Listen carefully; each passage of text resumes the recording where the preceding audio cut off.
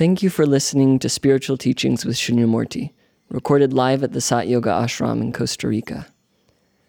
To join us for a life-changing meditation retreat, or to make a donation to support this transformational work, please visit our website, www.satyoga.org. To access more teachings or guided meditations from Shunyamurti, please visit the members section of our website or our YouTube channel, Sat Yoga Institute. Namaste. And so I want to make sure that each of us understands each step of the path that we must take. I also want to say that in this time, this, let's say, last moment of calm before the coming waves of storms, not the physical ones so much, our consciousness has to be raised. It's not high enough. We're not making use of the one resource that we have in plenty, which is the power of consciousness. It is our ace in the hole. But if we don't make use of that supernatural resource by staying in the ego level of consciousness, we're not going to make it. And that's why our preparations, regardless of what we do in terms of food security or how much money we have even, or any of the other phenomenal plane accomplishments, they won't enable us to survive if we're still in the ego.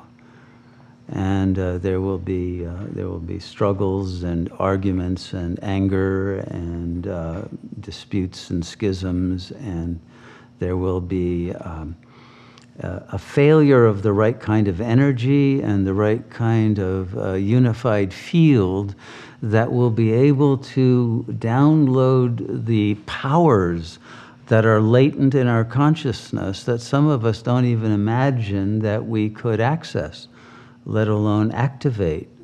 And we have to break through this cynical paradigm of the ego, because consciousness does have the power to alter the climate and to bring more sun and to bring more funds and to bring more yogis and to have abundance of every kind.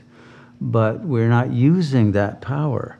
And if we depend only on our phenomenal plane knowledge base, that will be insufficient to achieve the level of existence that will enable us to complete our real mission here, which isn't just to survive, it's to redream a new world and to bring the light to every being who is still stuck in the ego. But if we're still stuck in it, how can we be of any service?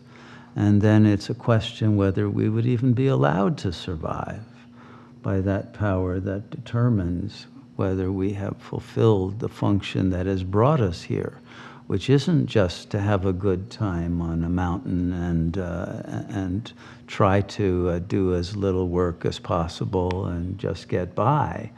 And some people have that attitude.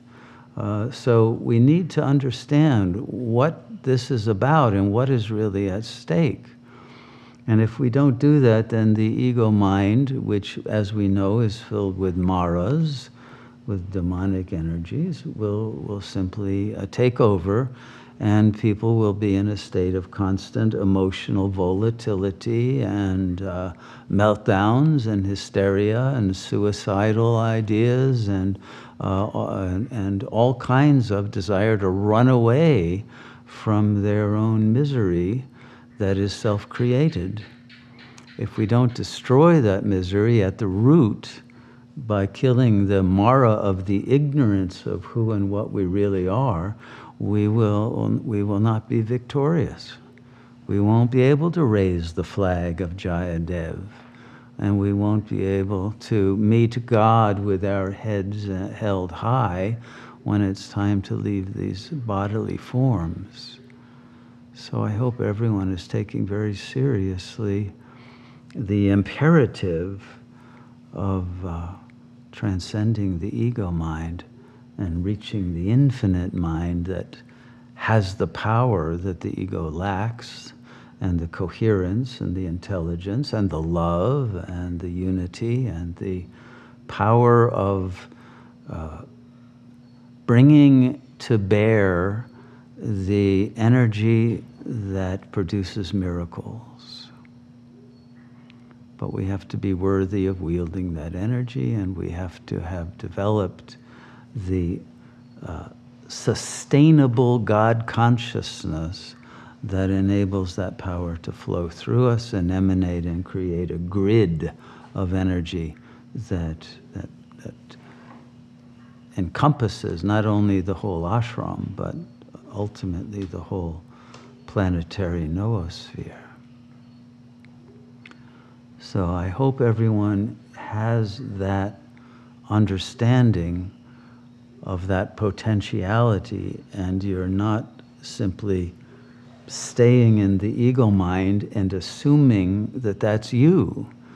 And if you're believing in what your ego mind is thinking and believing those are your thoughts, you're done for. If you cannot distinguish the self from the ego and separate, extract your consciousness from it, then you have lost before you've even started to struggle upstream to reach the Lord of consciousness. So I hope everyone has that intention. Anyway, the teaching was about the journey of Purusha and Prakriti, and I want to go through that so you all understand what is meant by those terms. So I made a little chart of it to share with you that might clarify it more.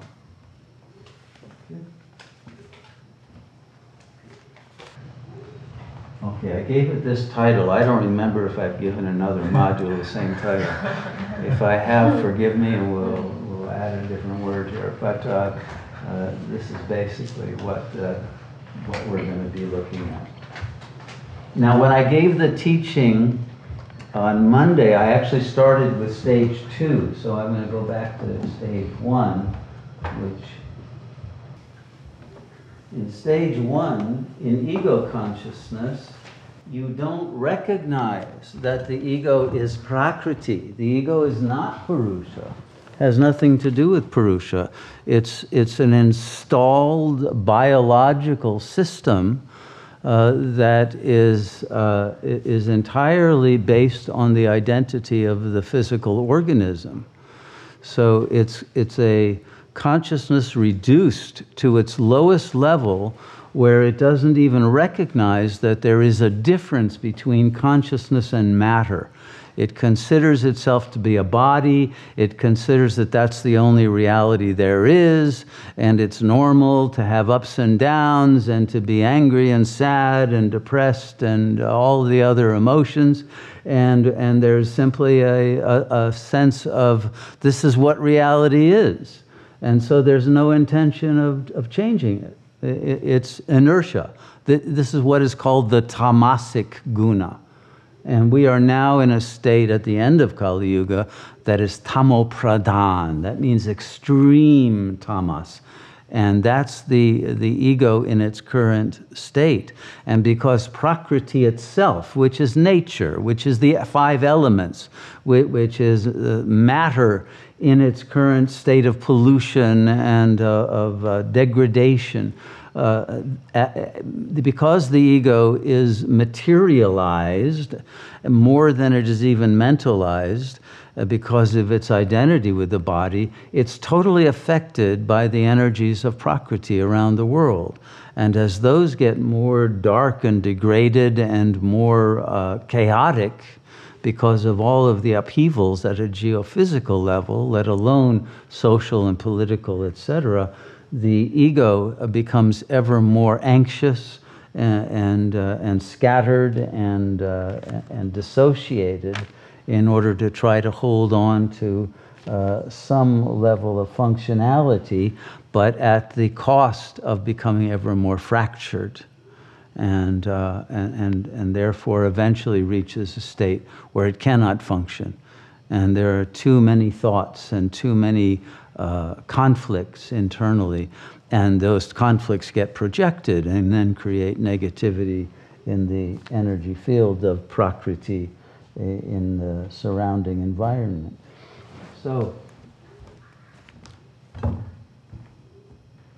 the second stage is really the beginning of the spiritual journey, where there is a dawning recognition that consciousness is not the body, that consciousness has resources and functions and capacities to download insights, inspirations, energies, that there are such things as synchronicities in the world, that one's dreams are meaningful, that there is a power of consciousness that is uncanny and that cannot be explained by neurophysiology and by science in its current primitive form. And Purusha begins to extract itself because the ego becomes unbearable. It's too miserable, too unhappy, too angry, too sad, too anxious. And so there's a beginning of an extraction of Purusha from Prakriti, but it doesn't complete itself because it's codependent on Prakriti. It still wants the jouissance of Prakriti. It wants the gratification that the material plane can offer. And because it wants that, it cannot totally separate. It can't let go of its desire for Prakriti, and therefore it cannot ascend to the next stage. And so until the mind is reoriented away from the ego, away from the body, until there is a full acceptance of the inadequacy of the ego mind to solve one's problems and to bring happiness and to bring peace, until there's a recognition that one must raise one's consciousness and not blame others for one's misery and not just simply try to deny it or take drugs to avoid it or do something else to feel some kind of enjoyment. One is going to stay at that stage where there are occasional glimmers of wanting to extract oneself from Prakriti, but it never happens because the dependence on that gratification for the balance of the consciousness is still too strong. And it falls back into actions that then bring it back into stage one. And at stage two, there's more agony of a feeling of failure and a feeling of impossibility that then creates a depression. So when the Purusha can get over its depression and get on with the business of raising its consciousness, it becomes Satpurusha at a certain point. It will extract itself enough from Prakriti that it will recognize that Prakriti is actually Maya, that it's actually an illusion and a mirage and a false world, a simulation, that it has no essence and there's nothing to be gotten from it. So this is when the first level of empowerment comes, when the Purusha becomes purified enough to want nothing to do with Maya, and there's a complete separation. Okay, that fission is the first stage of a process that will then become fusion at a higher level. And so there has to be the first fission and separation. This is why all of the affirmations, I am not the body, I am not the mind, I am not this and that, neti. But one doesn't know who one is, but at least one knows who one is not and what one is not. And so that's when the real journey begins in earnest.